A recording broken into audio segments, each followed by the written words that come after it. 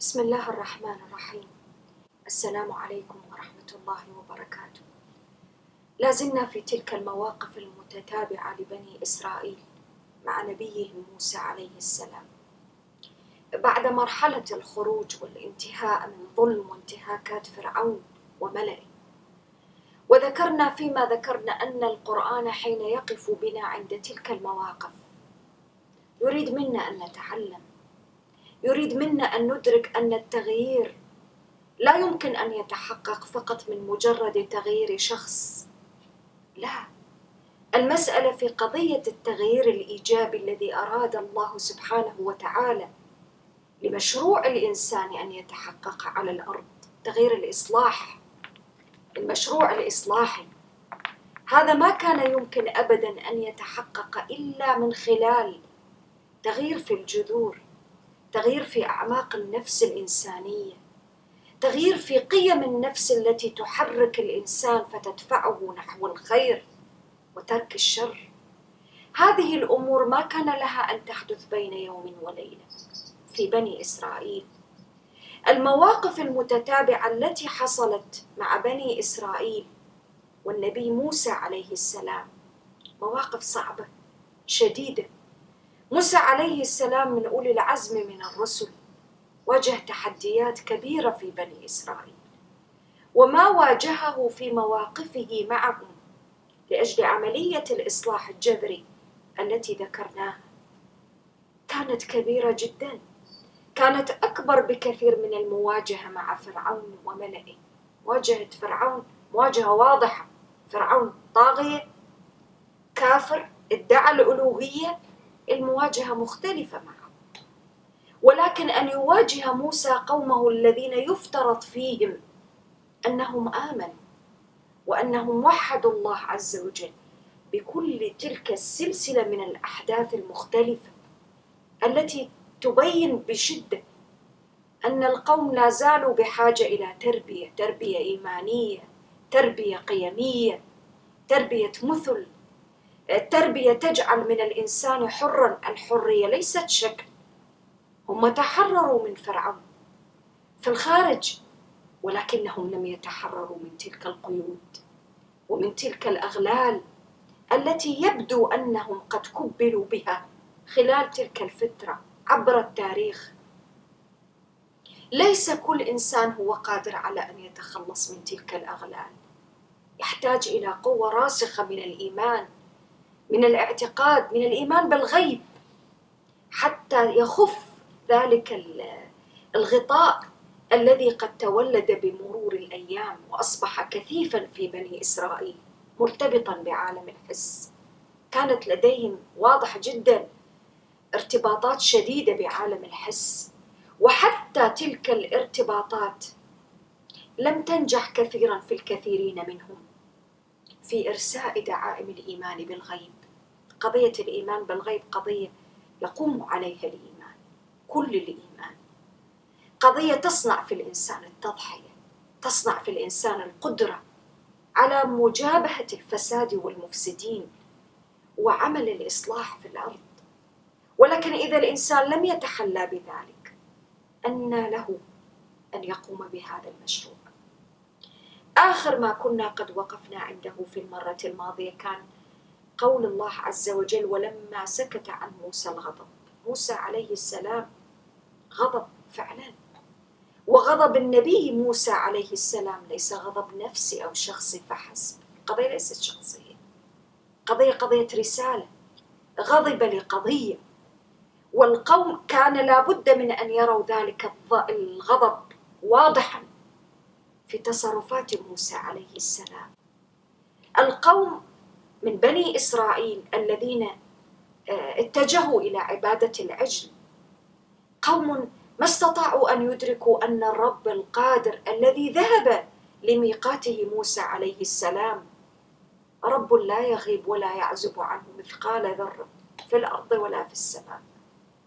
لم يدركوا أبدا أنه إذا غاب موسى فإن رب موسى لا يغيب، وأن هذا التصرف لا يمكن أبدا أن يغيب عن الله سبحانه وتعالى، وأن الإيمان بالله عز وجل هو الذي ينبغي أن يحرك فيهم كل تلك الدوافع السلوكية. ما أدركوا ذلك. واضح جدا من سياق الآيات كذلك، ومن آيات واضحة ستأتينا بعد ذلك، كما في قوله عز وجل: ومن قوم موسى أمة يهدون بالحق وبه يعدلون. أن قوم موسى ما كانوا على كلمة سواء، ما كانوا فريقا واحدا، منهم من آمن ومنهم من تجاوز ذلك الإيمان، منهم من ابتعد عن جادة الصواب ومنهم من كان باقيا على تلك القيم والتعاليم. ولأجل ذلك ربي سبحانه وتعالى ذكر في الموقف الآخر، الموقف الذي نتحدث عنه اليوم، أن موسى عليه السلام واختار موسى قومه 70 رجلا لميقاتنا. يبدو أن ذلك الميقات كان هذه المرة للتوبة، للندم، لإعلان العزم على عدم الرجوع إلى تلك الذنوب المتراكبة المتعلقة باعتقاد بني إسرائيل. ولكن كما أوضحت سورة البقرة قبل سورة العراف، أنهم حين ذهبوا قالوا في نفس الوقت وطلبوا من موسى عليه السلام: أرنا الله جهرة. وفي سورة البقرة ربي عز وجل يقول: فأخذتهم الصاعقة. وهنا يقول: فلما أخذتهم الرجفة قال رب لو شئت أهلكتهم من قبل.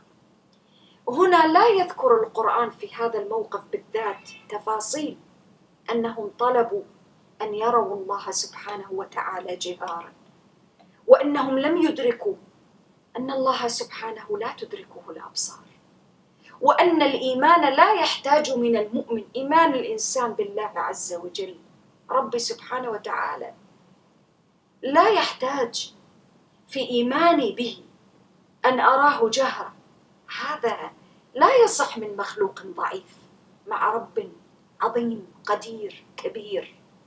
ربي سبحانه وتعالى تعرف إلى عباده بآياته، بمخلوقاته، بما أرسله من آيات وكتب. ولذلك موسى عليه السلام وقف وقفة الإنسان النبي المعتذر، النبي الذي لسان حاله ومقاله يقول: رب لو شئت أهلكتهم من قبل وإياي. ثم قال: أتهلكنا بما فعل السفهاء منا. سفهاء قوم موسى انقسموا، ما عادوا فئة واحدة. السفهاء الذين لم تتمكن عقولهم من فهم حقيقة الإيمان بالغيب، أعظم حقيقة. كل المواقف التي مرت بنا بما فيها عبادة العجل تدور حول قضية الإيمان بالله سبحانه، الإيمان بالغيب الذي إذا ترسخ في قلب الإنسان أصبح هو الدافع الذي يحركه، وهو وراء قضية صفاء التوحيد ونقاوته. لا يمكن أبدا أن يكون هناك حديث عن شرائع دون أن ينتهي النبي من ترسيخ الحديث عن الاعتقاد والإيمان بالله عز وجل. القلب إذا لم يذعن في اعتقاده إيمانا وتسليما وتفويضا لخالق يدرك ويستشعر ويستحضر صفاته، كيف لذلك القلب أن يأمر الجوارح بالانصياع والانقياد لأمره وتشريعاته في واقع الحياة؟ الألواح التي جاء بها إذا لم يحصل من قبل تنقية وتصفية للقلب، الألواح كتاب، التوراة كتاب سماوي نزل عليهم، وكل الكتب السماوية لا يتلقاها الإنسان فقط بيده، لا، ينبغي أن يتلقاها أول ما يتلقى بقلبه. فإذا كان القلب مختلطا فيه شبهات، فيه شهوات، فيه نزعات، فيه أمراض من الشك، أمراض من الشبهة، أمراض من قلة اليقين بالله سبحانه، كيف سيتلقى تلك الأوامر؟ هنا جاءت مرحلة التوبة.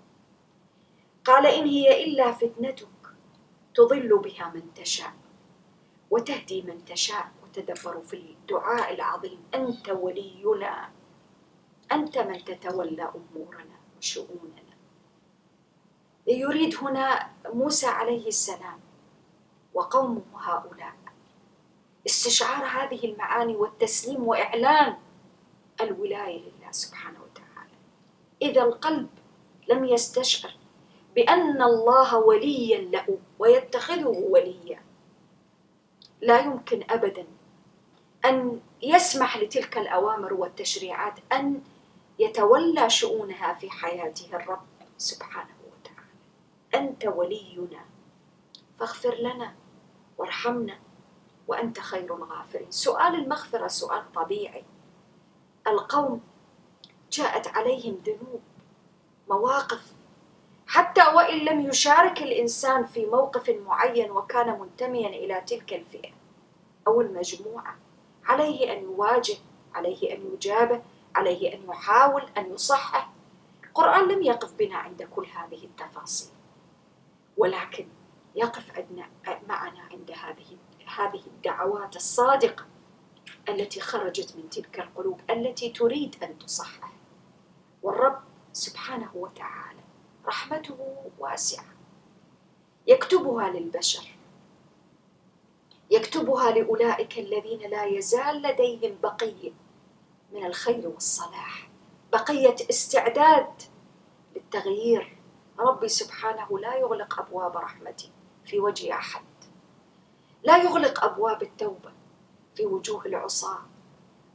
يتدبروا معي كم مرة وتكررت ووقعت الذنوب، وذنوب ليست بالقليلة، ولكن باب التوبة ربي سبحانه وتعالى يشرعه لعباده. وقد قال في سورة البقرة الله سبحانه وتعالى: يا قوم إنكم على لسان موسى عليه السلام إنكم ظلمتم أنفسكم باتخاذكم العجل فتوبوا إلى بارئكم فاقتلوا أنفسكم. إذن التوبة هنا دورها يأتي لأجل التصحيح، لأجل التغيير، لأجل الندم والعزم على عدم إتيان ذلك الذنب مرة أخرى. ثم قال في الآية الواحدة بعد أن كلمه الله عز وجل: قال عذابي أصيب به من أشاء ورحمتي وسعت كل شيء. وكلمة ورحمتي وسعت كل شيء تفتح أبواب الأمل على مصراعيه، أمام كل إنسان، أمام كل فرد، أمام كل أمة، أمام كل مجتمع للتصحيح. وموقع الآية في سورة الأعراف هنا مقصود لذاته. سورة الأعراف تحدثنا عن رحلة الإنسان فردا كان أو أمة أو جماعة. المراجعة مطلوبة والتوبة الإنسان أشد حاجة إليها من أي وقت أثناء المراجعة، ولذلك الإنسان عليه أن يداوم في الاستغفار فردا أو أمة. نحن كمجتمعات نريد تصحيح، نريد تغيير الأوضاع التي نعيش فيها، حتى ولو كانت على مستوى أسرة أو مستوى مجتمع أو تعليم أو تربية أو ما شابه. لا أستطيع مع إغفال قضية التوبة والرجوع للخالق سبحانه وتعالى مصدر الهداية. تدبروا معي في الكلمة. قال ورحمتي وسعت كل شيء فسأكتبها لمن يا رب للذين يتقون. التقوى في سورة الأعراف واضحة جدا بارزة: فمن اتقى وأصلح فلا خوف عليهم ولا هم يحزنون. يتقون. التقوى ومخافة الله عز وجل هي التي تدفع بالإنسان نحو عمل الخير، الإصلاح، الكف عن الشر، الكف عن العدوان، الكف عن مخالفة أوامر الخالق سبحانه وتعالى. التقوى درع حصين يتحصن خلفه الإنسان المؤمن، يحمي به إيمانه وقلبه، يحمي به تلك العلاقة الرصينة بينه وبين الله عز وجل من الوقوع في أي شيء يخدشها أو يؤثر فيه. قال ويؤتون الزكاة والذين هم بآياتنا يؤمنون. الأفعال، الإيمان، الزكاة، سلسلة الأشياء والتصرفات إذا وضعت في داخل إطار التقوى أثمرت، أينعت، أعطت صفاء ونقاء، أعطت طهرا، أعطت جمالا لكل شيء، أعطت معنى لكل عبادة. العبادة لها معنى، عبادة لها مغزى، لها مقصد. الإنسان حين يؤتي الزكاة أو يقدم الزكاة ويعطي المال وينفق هنا ويبني هناك ويصل الرحم هنا ويتكلم بكلمة طيبة أو حسنة هناك، لابد أن يكون هناك إطار يحكم كل تلك التصرفات. ما هو الإطار؟ التقوى. ولم تقف الآيات عند هذا الحد حتى لا يبقى الادعاء مع اليهود حين يقولون بأنهم على تقوى من الله سبحانه وتعالى وأنهم أفضل الخلق وأنهم. وقالوا لن يدخل الجنة إلا من كان هودا أو نصارى.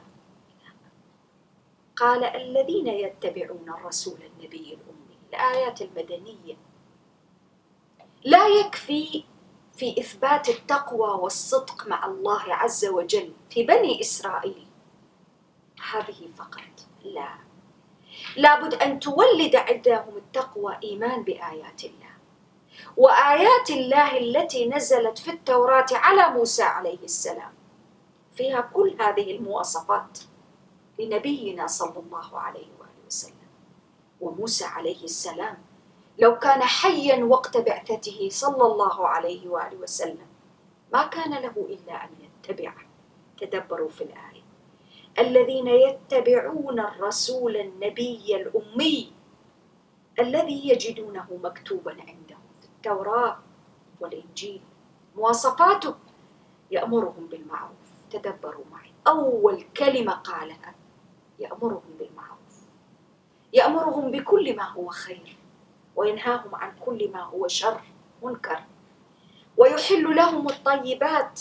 قلنا في مرة سابقة كل الطيبات حلال، الأصل في الأشياء الإباحة، وربي سبحانه ما أحل شيئا إلا وهو طيب في ذاته، طيب بكل ما اتصل فيه، ويحرم عليهم الخبائث، وكل ما حرم فهو خبيث في نفسه، خبيث في أصله وفي ذاته.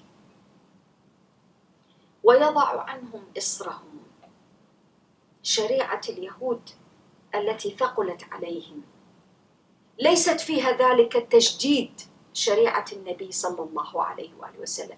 لماذا؟ اليهود شددوا فشدد الله عليهم. بمعنى آخر، ما وقع في بني إسرائيل إلى حد الآن كان لابد معه أن تكون هناك أحكام صارمة تؤدب القوم، تربيهم تربية تعيدهم إلى الصواب. القوم حدث فيهم انحراف، وانحرافهم ما كان قبل أن يأتي إليهم نبي، لا، النبي كان بين ظهرانيهم موسى عليه السلام، والانحرافات قائمة. إذن أما وأن الأمر حدث بهذا الشكل فكان لابد أن يكون التشريع يتناسب مع تلك النفسيات التي انحرفت رغم كل البوادر والقيم التي كانت موجودة في رسالة موسى عليه السلام. ولذلك قال: ويضع عنهم إصرهم والأغلال التي كانت عليهم. فالذين آمنوا به من أمة يهود وعزروه ونصروه واتبعوا النور الذي أنزل معه أولئك هم المفلحون. تدبروا في الكلمة. الخطاب لمن؟ لهذه الأمة، أمة بني إسرائيل. أنتم فعلتم ما فعلتم. الدليل على إيمانكم بموسى عليه السلام أن تؤمن برسالة نبينا صلى الله عليه وسلم. ولكننا حين نتدبر ونقرأ في تاريخ النبوة وفي تاريخ رسالة نبينا عليه الصلاة والسلام كم نجد منهم من آمن؟ قليل. والقرآن يحدثنا عن هذه الحقائق. وهنا جاء تحديدا بعد هذه الآية الموجهة لبني إسرائيل جاء الخطاب عالمي. سورة العراف ذكرنا فيما مضى الخطابات فيها خطابات عالمية يا بني آدم. وهنا قال: قل يا أيها الناس. وتدبروا في عرض رسالة النبي صلى الله عليه وآله وسلم وفي الموضع الذي جاء الحديث فيه. في أي موضع؟ قل يا أيها الناس إني رسول الله إليكم جميعا. من كان على اليهودية، من كان نصرانيا، من كان بلا دين، رسول الله في الماضي، في الحاضر، في المستقبل. لا رسالة بعد رسالته ولا نبي بعده. جمع كل الشرائع السماوية، جمع كل الأحكام، جمعت رسالته كل القيم التي جاء بها كل الأنبياء، بناء كما شبهه هو صلى الله عليه وآله وسلم. مثله ومثل الأنبياء كمن بنى بيتا فما بقي فيه إلا موضع لبنة واحدة، فهو اللبنة، وهو خاتم الأنبياء والمرسلين الذي له ملك السماوات والأرض، لا إله إلا هو، يحيي ويميت. والإحياء والإماتة والملك الذي يتكلم عنه القرآن في هذه الآية تحديدا، بنو إسرائيل رأوه بأعينهم، لامسوه. هذه الصفات العظيمة ما عادت هي في الحقيقة الأمر بالنسبة لهم مجرد غيب، لا، رأوا الصفات والدلالات ورأوا الأشياء البينات أمام أعينهم. رأوا غرق فرعون في نفس الوقت الذي وفي نفس المكان الذي هم عاشوا فيه وساروا فيه على اليم. رأوا كل هذه المعجزات التي في هذه اللحظة لابد أن تحيي فيه معالم الإيمان إذا كان هناك بقية لصلاح واستعداد لخير. ولذا جاء التأكيد، قال فآمنوا بالله، خطاب للبشرية، ورسوله النبي الأمي الذي يؤمن بالله وكلماته، واتبعوه لعلكم تهتدون.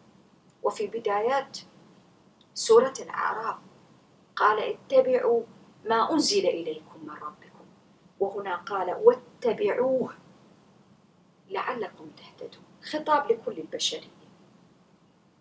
ولكن هل كل البشرية ستقف من ذلك الخطاب وتلك الرسالة الصريحة الواضحة بالأمر بالإيمان برسالة النبي الكريم موقفا واحدا؟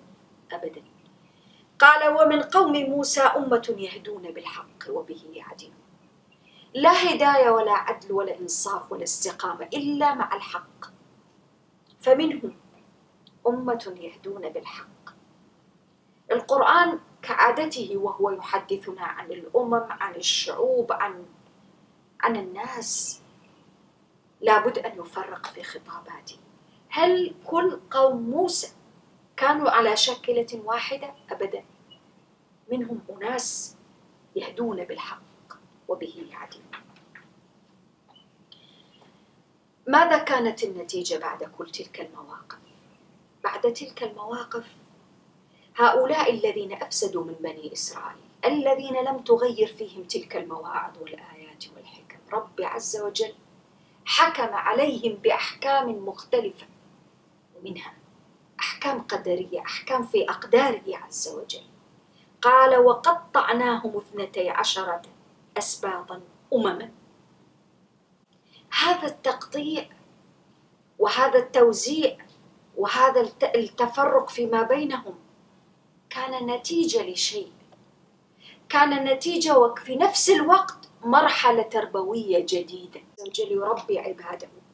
وهذه الأمة من بني إسرائيل عملية التربية التي كان يباشرها نبيهم عليه السلام موسى كانت عملية طويلة الأمد، صعبة المراس. قوم احتاجوا إلى مراحل كثيرة جدا، فمن تلك المراحل أنهم قطعوا إلى أمم.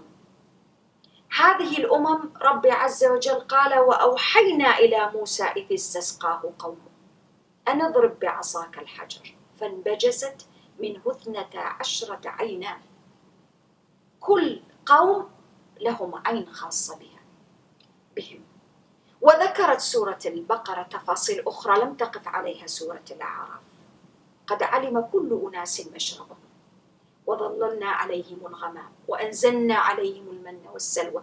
تدبروا في تلك النعم، رعاية إلهية كاملة، رعاية حسية كما هي رعاية معنوية. هؤلاء القوم حظوا بكل تفاصيل تلك الرعاية، حتى الطعام والشراب كان يأتيهم جاهزا. كلوا من طيبات ما رزقناكم. ولكن تدبروا في نهاية الآية، قال وما ظلمونا ولكن كانوا أنفسهم يظلمون. والآيات هنا في سورة الأعراف ما ذكرت طبيعة الظلم، لم تقف عنده.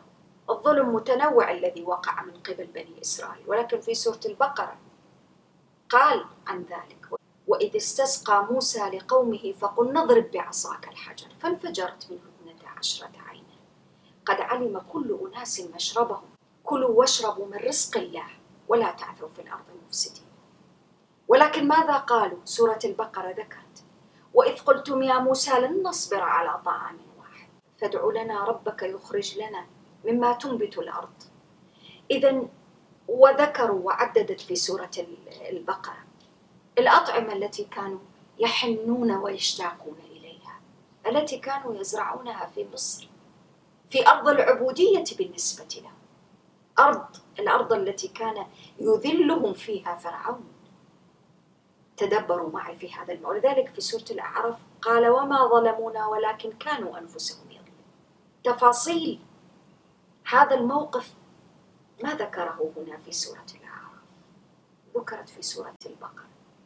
ولذلك موسى عليه السلام رد عليهم قال أتستبدلون الذي هو أدنى بالذي هو خير اهبطوا مصرا فإن لكم ما سألتم وضربت عليهم الذلة والمسكنة وباءوا بغضب من الله. إذن كانت هناك مواقف متجددة متتالية متتابعة.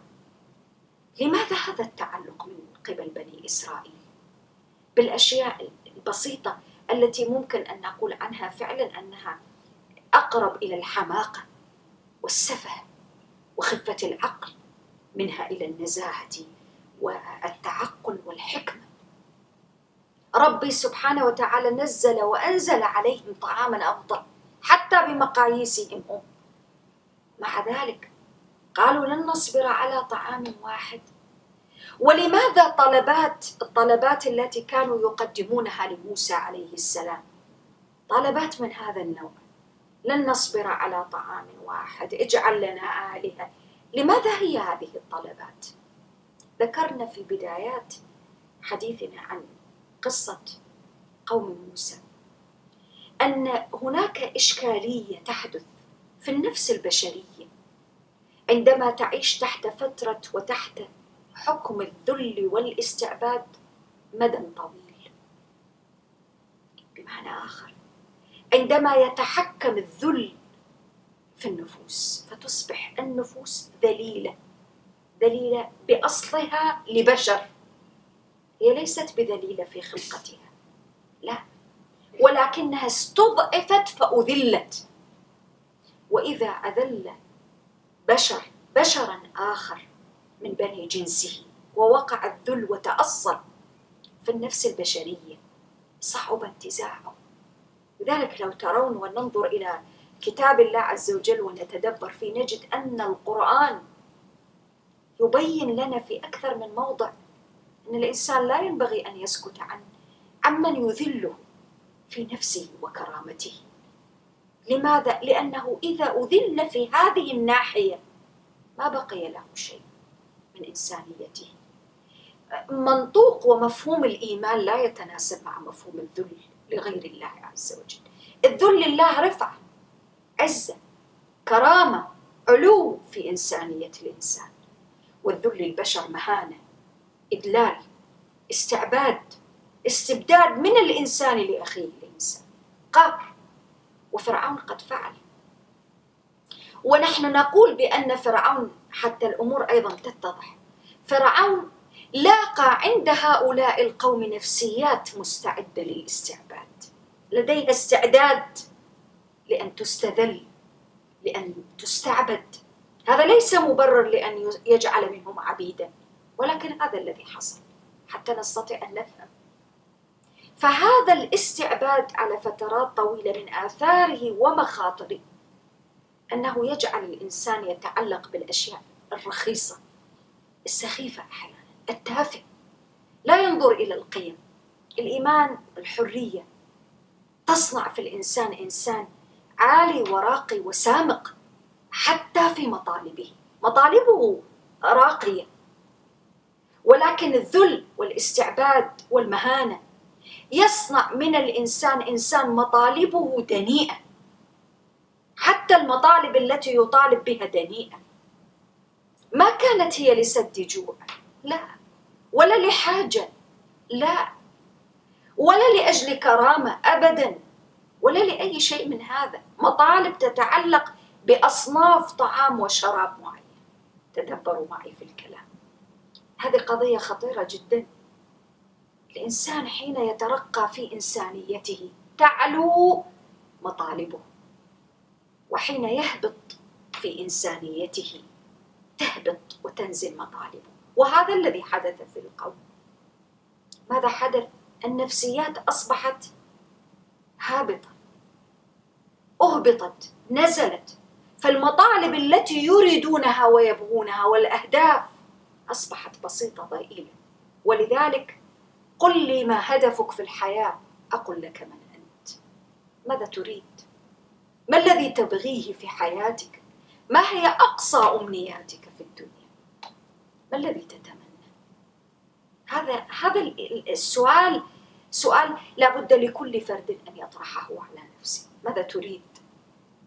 فقط تريد أن تعيش هكذا عيشة هنيئة؟ هذه مطالب صحيح، مطالب لابد من تحققها الإنسان لكي يفكر بأشياء أخرى، ولكن في ذات الوقت هي ليست كل شيء. نحن وحتى لا تصبح هي كل شيء. لابد للإنسان أن يدرك وأن يتفهم هو لماذا على هذه الأرض، لماذا جاء، وما جاء ليبقى فيها، ما جاء ليخلد، وجاء ليؤدي مهمة. إذا أدرك مهمته وعرفها وعرف قيمة نفسه، عرف قيمة ما يطلب وارتقى في مطالبه. وإذا ما عرف، شيء طبيعي أن تكون المطالب بهذا الشكل. ولذلك ربي سبحانه وتعالى أمرهم بأمر وأوضحه كذلك في سورة البقرة: وإذ قيل لهم اسكنوا هذه القرية وكلوا منها حيث شئتم. وفي سورة البقرة ادخلوا هذه القرية.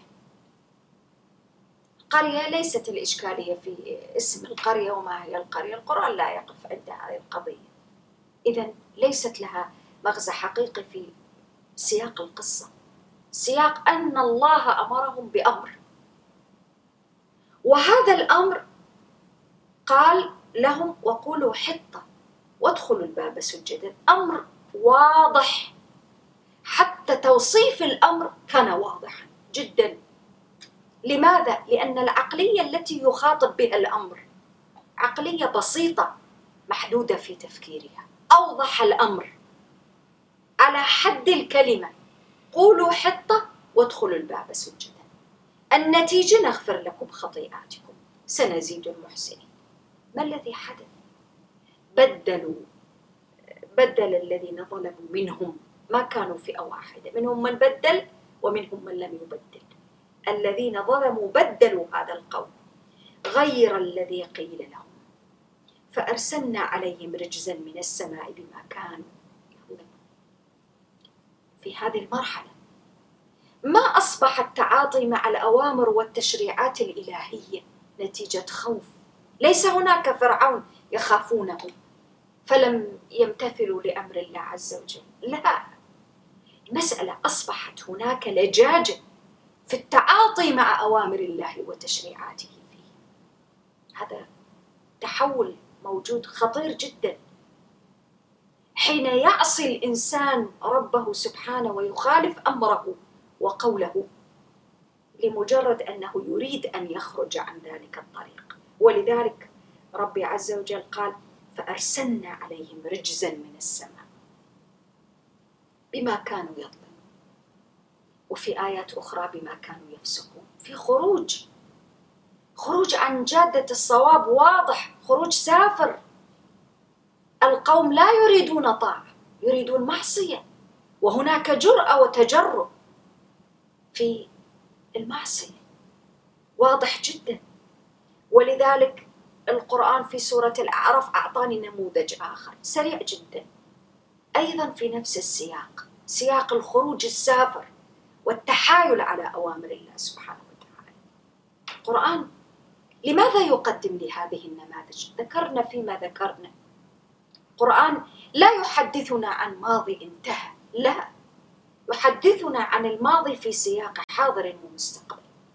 في حاضر إيماني بآيات الله عز وجل لا يقف فقط عند قولي إني آمنت، لابد أن يتعدى إلى مرحلة أخرى. ما هي المرحلة الأخرى؟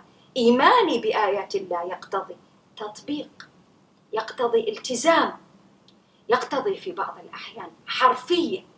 حرفية في أي شيء؟ حرفية في القول. قال لهم قولوا حطة.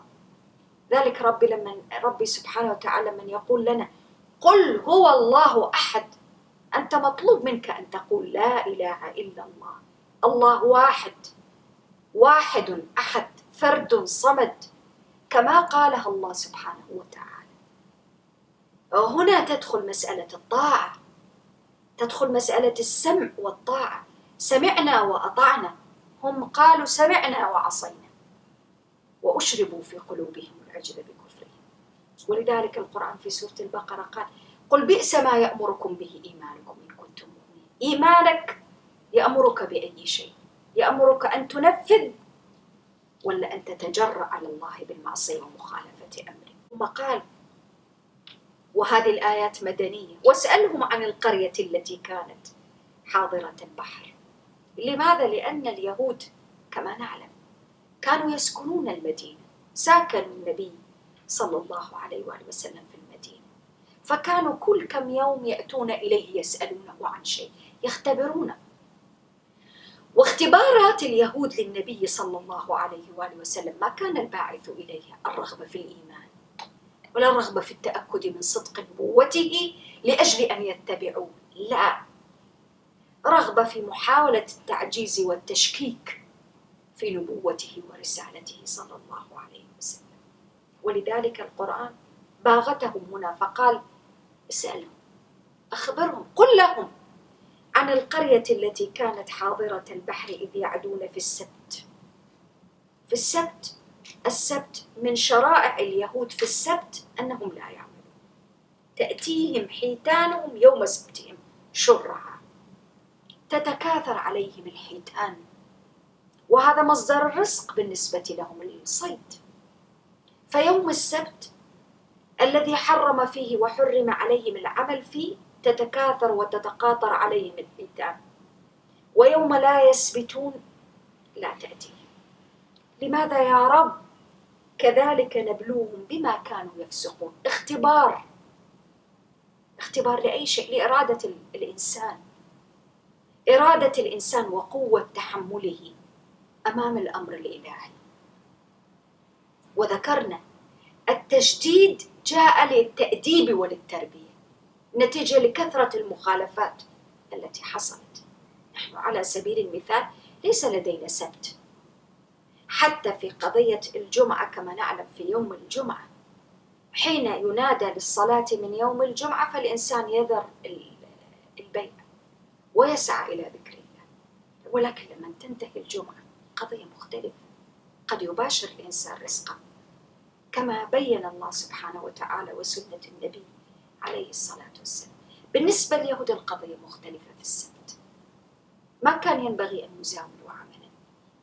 هذا التشريع الخاص بهم ما المطلوب منهم؟ هو اختبار لهم. هل تعلموا الدرس؟ هل أدرك هؤلاء القوم أن أوامر الله لا بد أن يقف الإنسان عندها وقوفا حذرا فلا يتجاوزها ولا يتعداها؟ هل تعلموا؟ هل التجارب المريرة التي مرت بهم والدروس الصعبة فعلت فيهم شيئا؟ غيرت في نفوسهم؟ ارتقت بهم؟ أم ماذا حدث؟ والله بهم أعلم. ولكن ذكرنا الابتلاء ربي عز وجل يقيم عليهم الحجة بأعمالهم لا بعلمه عز وجل. وهذا من عدله وحكمته ورحمته ورأفته ولطفه بعباده، المذنب وغير المذنب. فماذا فعل القوم؟ ماذا فعلوا؟ تحايلوا على الأمر الإلهي. كيف؟ وضعوا الشباك قبل يوم السبت، حتى إذا جاءت الحيتان شرعا يوم السبت دخلت في الشبكة، في شباك الصيد، وما حركوا فيها شيء، واستطاعوا اليوم الذي بعد السبت الذي يليه أن يسحبوا الشباك، فيكونوا قد ضربوا، هذا في تصورهم، عدة عصافير بحجر واحد. لبئس ما كانوا يظنون ويفعلون. أحكام الشريعة ليست للتحايل عليها، لها مقاصد. والرب الذي أنا أتعامل معه رب مطلع على خائنة الأعين وما تخفي الصدور. السر عنده علانية. فأنا حين أبيت النية لأجل أن أتحايل على أمره وحكمه، إذن ما تحقق المراد من الأمر. ما المراد من الأمر؟ مراد ابتلاء، أن يتجاوزوا المحنة، أن يدركوا أن هذه العملية، عملية الإغراء هنا بزيادة الرزق والحيتان، وأن تأتي الحيتان هكذا إليهم تتقافز أمامهم، اختبار لهم، اختبار لإرادتهم. هل أنتم على استعداد أن تتركوا تلك الحيتان العظيمة أمام أعينكم طاعة لله سبحانه؟ ولا أنت غير مستعد لأن تترك شيئا لله؟ إن تركته لله وتجاوزت الامتحان والتربية ونجحت فيها، ربي عز وجل سيعطيك، سيعوضك. وتدبروا معي في هذه القضية. هذه القضية نحتاج أن نقف عندها طويلا. لماذا؟ كثير من الناس، عدد لا يستهان به من الناس، حين يأتي إلى حكم شرعي يأتي به ليس بذات النفس والقلب التي جاءت لأجل أن تعرف الحكم فتنصاع وتنقاد لذلك الحكم. لا، جاءت لتحاول أن تبحث لها عن شيء تخرج به من ذلك الحكم، بمعنى آخر حيلة شرعية. وليس هناك في واقع الأمر، حتى وإن أطلق الفقهاء على أو بعض الفقهاء هذا المصطلح، هنا تحايل على أمر الله عز وجل. أنا لا أريد أن أطبق الأمر. طبعا قضية الحيل الشرعية لها مكانها في الفقه، ولها قضايا وتعريف وحدود وضوابط، وليس مجال الحديث عنها هنا. نحن نتحدث عن هذه الجزئية تحديدا. عندي أمر إلهي واضح صريح، فأتي إلى ذلك الأمر وأحاول أن ألي عنق الأمر والنص لأجل أن يحقق مصلحتي القريبة التي أنا أراها في ذلك الشيء الرديء. مصلحة الإنسان الحقيقية ليست في أن يصطاد حوتا أو أكثر، لا. مصلحة الإنسان، مصلحة هذه القرية في طاعة أوامر الله والخضوع والانقياد لأمره، ولو أنها طاعة الله سبحانه وتعالى ونفذت ما أمر به لجاءها ما أرادت. الله سبحانه وتعالى لا يريد تعذيبنا من خلال الشرائع السماوية، لا يريد من خلال مبدأ المنع أن يمنع عنا لأجل أن ينتقم منا، لا. ولا لأجل أن يجعلنا نترك شيئا لا نحبه لغاية الترك، لا. يريد أن يربي تلك القلوب، يربي تلك النفوس. كيف يربي الانقياد فيها للأمر الإلهي.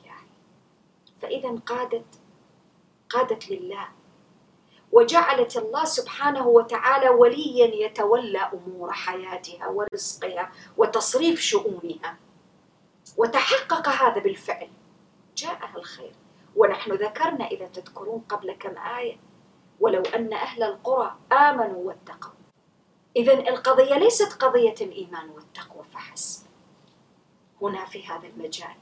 إيمان والتقوى في هؤلاء القوم في هذه القرية كان الرب سبحانه وتعالى يريد أن ينميه، أن يزرعه، أن يغرسه فيه حتى يفتح عليه. مسألة ليست مسألة من، هناك إشكاليات خطيرة في القوم.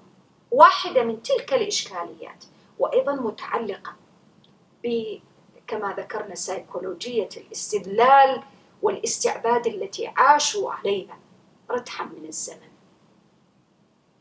كيف؟ الإشكالية أن أجواء الخوف والرهبة التي كانوا يعيشونها، الإرهاب الذي كان يمارسه فرعون عليهم، جعلهم يتحايلون في كثير من تصرفاتهم خوفا من بطش فرعون. يكذبون، يزورون الحقائق. والمشكلة الخطيرة أن الحيلة أو التحايل وتزوير الحقائق والكذب إذا الإنسان استمر عليه وأصبح له عادة وجبلة، انتهى جانب الصدق في حياته. والإيمان قائم على الصدق والتصديق. المؤمن لا يكون كذابا، لا يكون كذابا. ودافع الخوف الذي قد يدفع بالإنسان أحيانا إلى الكذب والاحتيال لا ينبغي أن يكون في قلب عمره الإيمان. ذهب مصدر الخوف المتمثل في فرعون، ولم تذهب تلك الأساليب الاحتيالية التزويرية الخادعة القائمة على الغش والتدليس في هؤلاء الطائفة من بني إسرائيل. في هذه القرية، في هذا الموقف الذي يبين لنا أن بني إسرائيل ما كانوا جهة واحدة، ما كانوا صنفا واحدا، لا، انقسموا. فيهم من يأمر بالمعروف وفيهم من لا يأتمر بمعروف. الإشكالية التي حصلت في هذه الفئة من بني إسرائيل أصحاب القرية أن قضية الصدق أصبحت بالنسبة لهم استثناء، وأن الحالة العامة السائدة التي يتعاملون فيما بينهم فيها التحايل، التهرب من الأوامر الإلهية.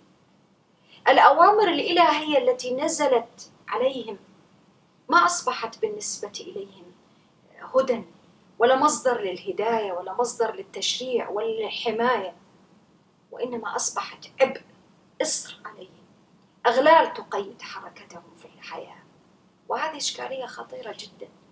الإنسان الذي ينظر إلى أن الأمر الإلهي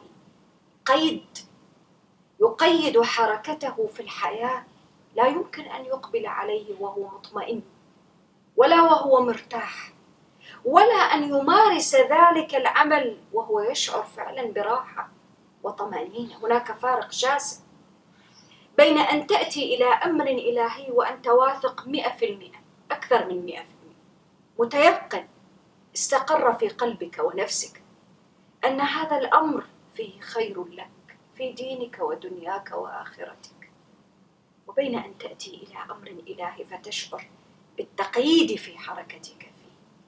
هناك فرق بين أن تأتي تقوم إلى الصلاة وأنت تشعر فعلا أنها مصدر للفلاح والخير والعطاء والبركة والنماء، وبين أن تأتي إليها متثاقلا متكاسلا تشعر وكأنها عبئا أو شيئا ثقيلا تريد فقط أن تضعه عن كاهلك. فارق شاسع. الفارق ليس فقط في الشعور، الفارق في نوعية الأداء للعمل.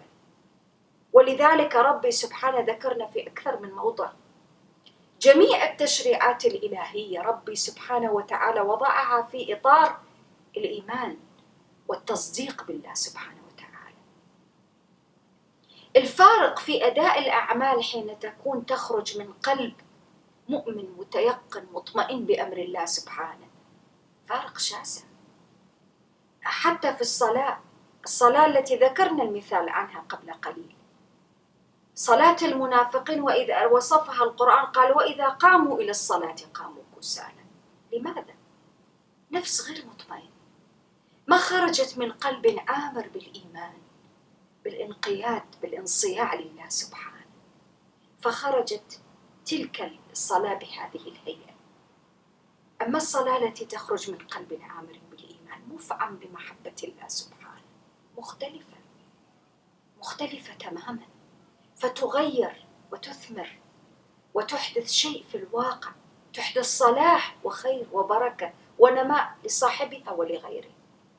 وكذلك كل الشرائع المختلفة التي جاءت في مواضع مختلفة في كتاب الله سبحانه وتعالى. الزكاة نفس الشيء، التعامل الإنساني كل شيء. الصدقة التي قال عنها القرآن في مواضع أخرى في سورة البقرة: قول معروف ومغفرة خير من صدقة يتبعها أذى.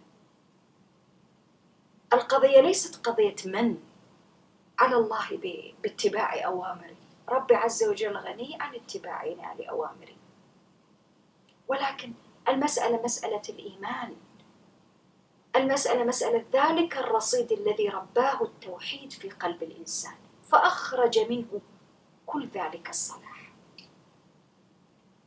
في هذا الموقف سورة الأعراف تقدم لنا شيئا لابد أن يصحب الإنسان في رحلته، شيء عظيم ذكر في أكثر من موضع في السورة، وذكره هنا في سياق أمة أو فرقة أو طائفة أو مجموعة من بني إسرائيل من هذه القرية ذات القرية.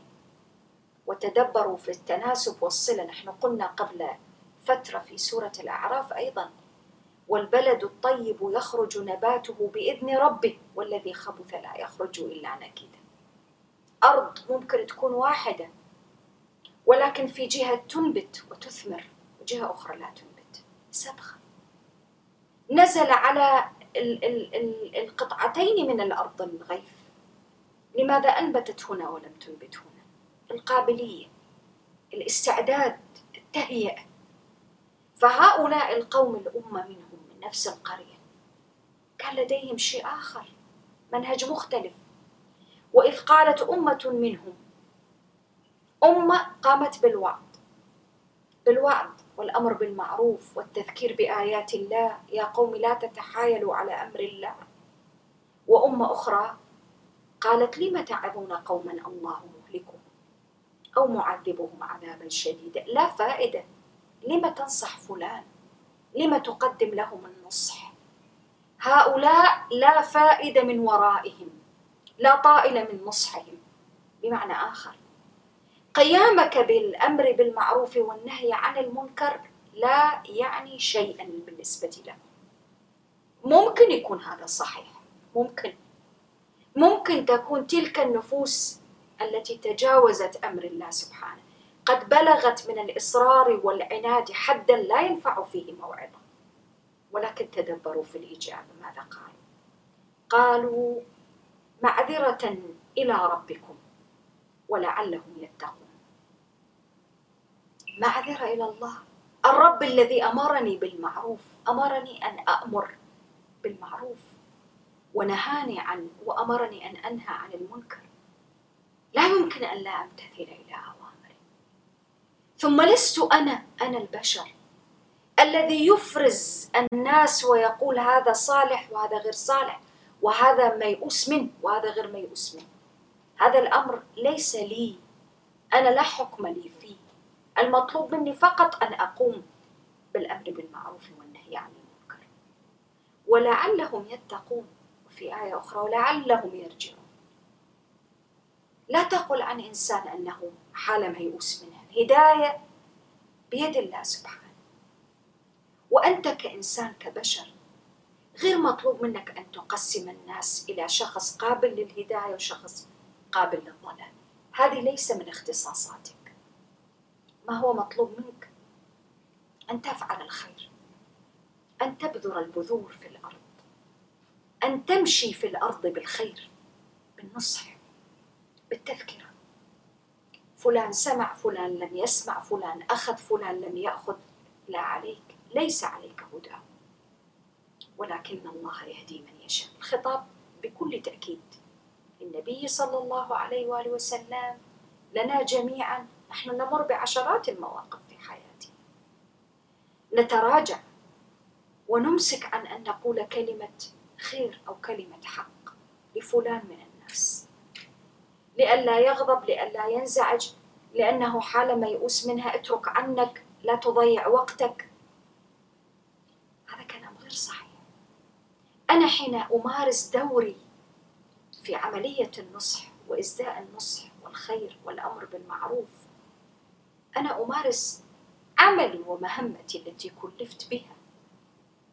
أنا في واقع الأمر أضع لنفسي طوق نجاة. الأمر بالمعروف طوق نجاة في سفينة تبحر في بحر متلاطم الأمواج. طوق النجاة أن تأمر بالمعروف وتنهى عن المنكر، تحرص عليه بآدابه بضوابطه بفقهه، لأن الأمر بالمعروف والنهي عن المنكر له فقه. قال فلما نسوا ما ذكروا به أنجينا، تدبروا معي، الذين ينهون عن السوء. أنجينا. أمرك بالمعروف ونهيك عن السوء نجاة لك، نجاة من هذا الذي نحن فيه. شيء ينجيك، شيء يجعل لك عند الله سبحانه وتعالى طوق للنجاة. وأمر بالمعروف، انهى عن المنكر، هذه من وصايا لقمان أيضا. يا بني أمر بالمعروف وانهى عن المنكر، افعل الخير، لا تيأس ولا تيأس أحدا من رحمة الله عز وجل. الرحمة، التوبة، الهداية بيد الله سبحانه وتعالى، النجاة بيده سبحانه وتعالى. أبدا لا تحقرن من المعروف شيئا. ربما الإنسان يكون فعلا معاند، يجابه الله سبحانه وتعالى بالذنوب والمعاصي، ولكن في ساعة من الساعات إذا نفس هذا الإنسان ترق وتصفو وتخضع لأمر الله سبحانه، فما يدريك لعل كلمة تقولها أنت ربما لم تلتفت إليها تحرك فيه شيئا، تنفض عن فطرته غبارا علق بها فترات طويلة. لا تيأس من رحمة الله ولا تيأس أحدا من رحمة الله. القنوط، اليأس، مفاهيم مخالفة تماما لمفهوم الإيمان. الإيمان، الإنسان المؤمن الذي عمر قلبه بالإيمان والتقوى لا يعرف اليأس. لا يعرف اليأس لأنه يدرك أن كل ما يعمل وكل ما يسعى فيه وكل ما يقول وكل ما يتحرك لا يمكن أبدا أن يعدم جوازيه عند الله سبحانه. ولذلك جاء بعد ذلك عذاب على أولئك الذين لم يستمعوا ولم تحرك فيهم المواعظ شيئا. ولذلك قال قلنا لهم كونوا قردة خاسئين. كيف؟ ماذا حدث؟ ماذا حصل؟ عقوبات نزلت به نتيجة للجاجة في المعصية والبعد عن أوامر الله سبحانه وتعالى. ولذلك ربي عز وجل ضرب اليهود أو هؤلاء الفئة بالحقيقة من اليهود حتى نقف تماما عندما وقف عنده القرآن. فئة منهم ضربت عليهم الذلة والمسكنة وباءوا بغضب من الله، وبعث عليهم ربي عز وجل قال وإذ تأذن ربك ليبعثن عليهم إلى يوم القيامة من يسومهم سوء العذاب. لماذا هذا التسليط؟ هم كان قد سلط عليهم فرعون، والآن وبعد أن أنقذوا وكل تلك السنوات التي مرت يبعث الله عز وجل أيضا عليهم من يسومهم سوء العذاب. لماذا؟ بذنوبهم، بما كانوا يكسبون، بعشرات الفرص التي أعطيت وفتحت لهم فلم يأخذوا بها. لماذا هذه العقوبات المعجلة في الدنيا؟ تدبروا في الآيات. قال وقطعناهم في الأرض أمما تفرقوا تشتتوا، مراحل مختلفة، منها مرحلة الشتات، منهم الصالحون ومنهم دون ذلك. عدالة القرآن في الحديث عن الإنسان دون النظر إلى ما يفعله، دون النظر إلى قومه. بعض الأشخاص يقول لك كلهم هكذا، لا، القرآن قال منهم الصالحون ومنهم دون ذلك. وبلوناهم، ما بلوناهم فقط بالسيئات، بلوناهم بالحسنات والسيئات. يا رب لماذا الابتلاء؟ لعلهم يرجعون. للابتلاءات والامتحانات لا تنظر إليها على أنها عقوبات. ممكن طبعا الإنسان إذا فعل فعلا ويريد أن يحلل هذا الفعل ويراجع نفسه وينظر إليه حتى يستغفر ويتوب ويسترجع، ممكن. ولكن علينا في كل هذا دائما ألا نغفل أن الله يربينا بالابتلاء بالحسنات والسيئات لعلهم يرجعون. فرصة للرجوع لله سبحانه. ابتلاء بالنعمة والابتلاء بالنقم، بالمحنة والمنحة، اختبار لأجل أي شيء. هذا التنوع في الابتلاء والاختبار لأي شيء؟ لأجل أن نعود إليه. لعل هذا الاختبار يعيدنا إلى صوابنا، يعيد فينا الرشد، يعيد فينا الإيمان، يحيي فينا بواعث الفطرة التي في كثير من الأحيان تندثر تحت غبار الزمن وغبار الانشغالات المختلفة. ولذا ربي سبحانه وتعالى في هذه المرحلة قال: فخلف من بعدهم خلف ورثوا الكتاب. والكتاب في واقع الأمر توراة أو إنجيل أو قرآن، كيف يرثه الإنسان؟ أحكام الدين لا تورث ولا يرثها الإنسان، الإنسان المفروض أن يؤمن بها. خلف من بعدهم خلف، حين ورثوا الكتاب باعتبار أنهم من نسل هؤلاء القوم، كيف كان موقفهم؟ يأخذون عرض هذا الأدنى ويقولون سيغفر لنا، وإن يأتهم عرض مثله يأخذون. نسوا كل ما في الكتاب، نسوا الأوامر. هذه الأشياء مذكورة عندهم، مذكورة في تاريخهم، مذكورة في سير أنبيائهم وملوكهم. ما وقفوا عندها وقفة الإنسان المتدبر الذي يقرأ التاريخ ليتعلم منه ولا يقع فيه ولا يعيد التاريخ نفسه من جديد في حياته.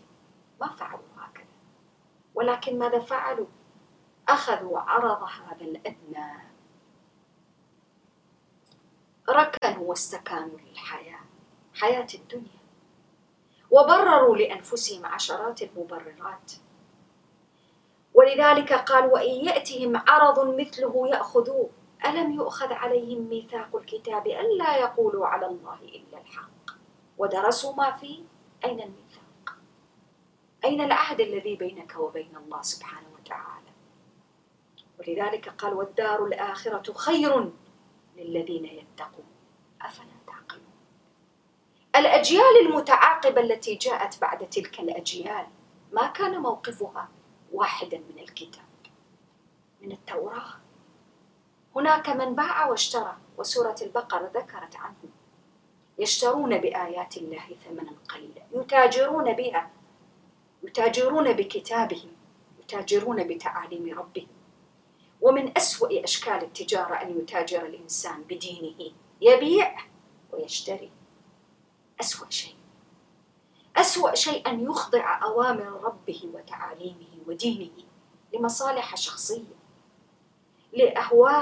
لأوهام شخصية، يعتقد أنه سيربح من خلالها أو سيكسب شيئا، لكن في الواقع أكبر خسارة، خسارة حقيقية تجعله يخسر الدنيا والآخرة. ذلك هو الخسران المبين.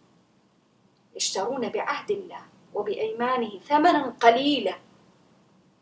هكذا، نعم هكذا حصل.